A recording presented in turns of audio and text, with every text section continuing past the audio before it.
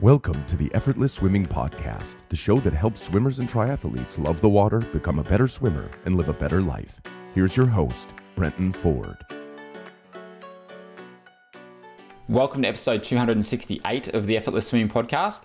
On today's episode, I'm going to talk about what equipment, what pool toys I recommend to the athletes that I coach. There's so many different options out there, but more times than not, a lot of it is not that good and can actually make your stroke worse, can make your technique worse compared to making it better, which is what we want to do. And we don't want to impact our stroke in any way just by using the wrong equipment.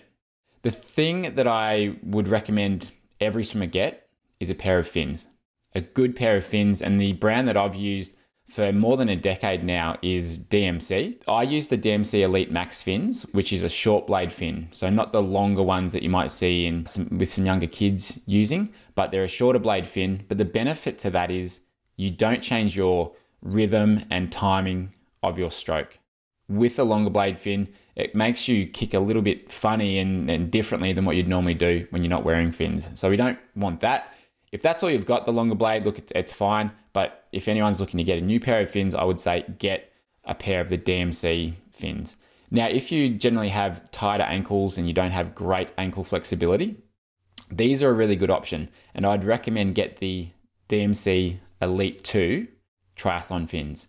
It's a softer material, still gives great propulsion, still very similar to the Elite Max, but because they're that little bit softer, it will put less pressure on your ankle joint.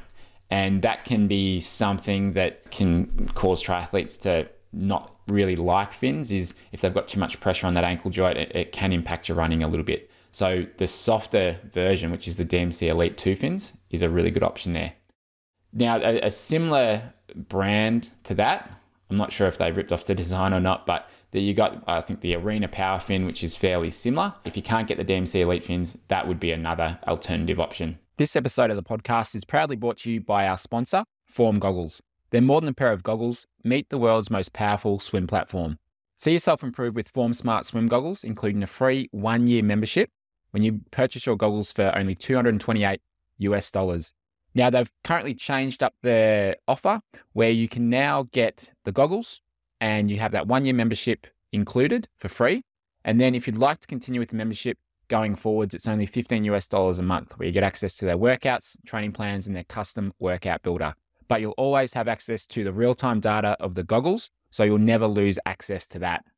So if you'd like to swim without stopping to look at a pace clock or your watch and get live metrics right inside your goggles, including your time, distance, pace, they are right there in your goggles with Form Goggles. I've used these for over 12 months now, and I'm a huge fan of these goggles and use them for a majority of my sessions, and find them very helpful, especially for gauging my time, my effort, and my pace. And I think it's a very helpful tool for the majority of swimmers that I would normally work with. To get your pair of Form Goggles and save 15% off, use our link formswim.com/effortless or use the coupon effortless at checkout. And that will get you 15% off your pair of Form Goggles using our special link formswim.com/effortless or use the coupon code effortless at checkout. Now, paddles. So if you've listened to this podcast for a while, you'll know that for the last couple of years, we've had this paddle in development. It's been a very, very long process. Still not there yet. We're still working with the manufacturer to get these done. It was a lot harder than what we expected, but we're hoping in the next couple of months that this will come to fruition. Now, once it does, I will let you know. But in the meantime, the paddles that I recommend, there's 2 styles that I quite like: Synergy hand paddles or the Stroke Master hand paddles. And these are available through Amazon or through a lot of different websites online. Now, the Synergy hand paddles, it comes in 3 sizes. You've got your small, medium, and large. Don't go for a large pair unless you're fairly tall or you have quite big hands. I see people overdoing the size of their paddles, which can put too much pressure on their shoulders and can lead to injury, or it can just reinforce bad technique. So I personally use the medium size ones. If you are a little bit shorter or have smaller hands, you might go for a small pair, but I wouldn't recommend most people go for the large ones.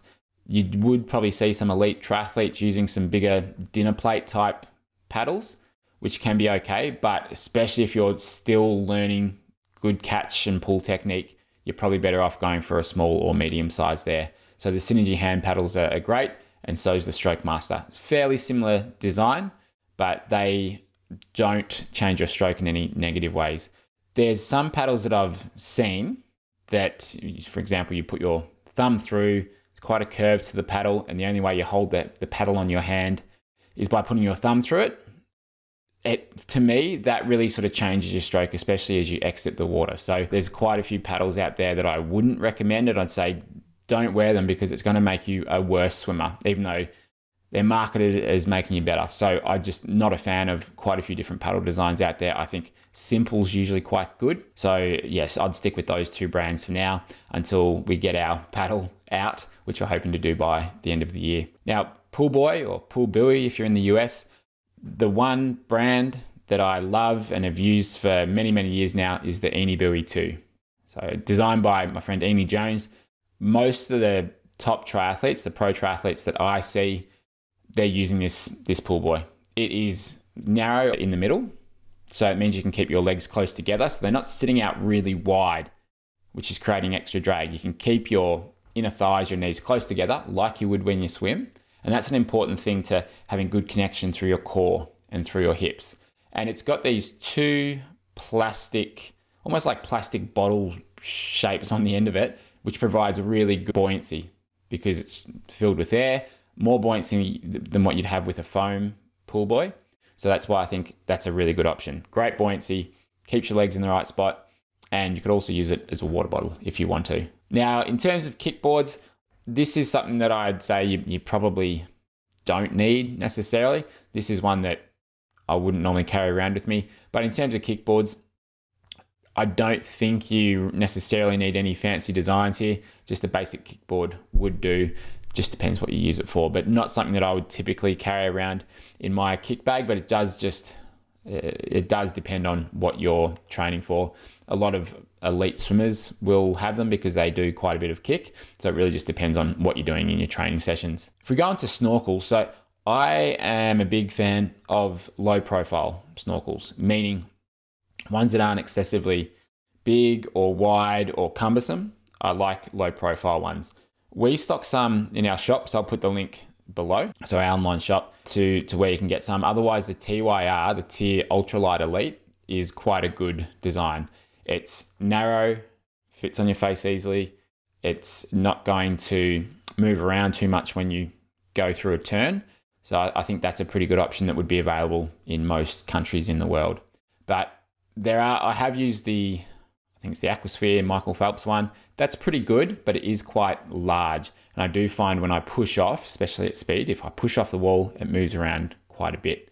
So I do prefer the lower profile options of a narrow, thinner snorkel. Most people tend to need a nose clip when they're wearing a snorkel. So if you've tried one in the past, try it with a nose clip if you've had trouble. If you get water up your nose, a nose clip's just necessary. You're going to have to wear it when you have a snorkel on, because especially if you're doing any turns, it's very hard to keep the water from going up your nose if you don't have a nose clip. So that's a $5 or $10 investment that can make wearing a snorkel much more enjoyable. Now, if we go to goggles, this is definitely a personal preference. So I wouldn't recommend the one brand of goggles for every person. It just depends on how your face is shaped and all these different things. So a couple recommendations I would have for goggles though is obviously if you want to track your swimming and not have to stop and start your watch when you're training and just be able to track your swimming, obviously the Form goggles I'm a huge fan of. They're a sponsor of the podcast. So that's a really good option for tracking. In terms of just general goggles and perhaps when you're racing, if I'm swimming in the open water, I usually want to wear goggles that are slightly bigger. So the lenses are slightly bigger than my pool training goggles if I'm not wearing Form goggles, because with slightly bigger lenses you can see better visually. It's a bit better, and that might be needed if you are looking for where the buoys are, if you're looking for trees or landmarks to be able to see. So I find that's better when swimming in the open water. But otherwise I'd normally go for a smaller type of goggle in the pool because it's going to be a little bit faster, perhaps might feel a little bit better as well in the pool. One thing that is usually required if you are swimming open water is tinted goggles. Unless you're swimming early morning, late evening, if you're swimming through the middle of the day, you're probably going to need some form of tinted goggles. So I'd recommend getting a pair of those, especially if you're racing any time where there's going to be sunlight or it'll be quite bright, because that's going to make it much easier to swim if there's any sort of sun in your eyes. Otherwise, it's going to be too hard to see. In terms of keeping your goggles free from fog, a lot of people will say baby shampoo. Now, I haven't personally tried it, so I can't say for certain whether that's a good option. But if I'm doing an important race, I'll usually buy a new pair of goggles for it. And I might have 1 or 2 key races each year, so it's not too bad. I'll wear it for those 1 or 2 key races, or buy a new pair for those 1 or 2 races. So it's not super expensive, but that way I'm sure that my goggles won't fill up. But baby shampoo is what a lot of people recommend, but I haven't really tried it. If you're looking to track your heart rate, the Polar Verity Sense optical heart rate sensor is a good option. I see a lot of swimming clubs using that, where you can actually hook it up to an iPad, and the coach can stand on deck. They can see what everyone's heart rate is at to make sure people aren't going too easy or too slow. And you can buy that for groups and clubs. Or if it's just for yourself, you can hook up the Polar Verity Sense heart rate sensor to your Form goggles, and I think usually to your Garmin as well if you wanted to, or your training watch, to get more accurate reading of your heart rate.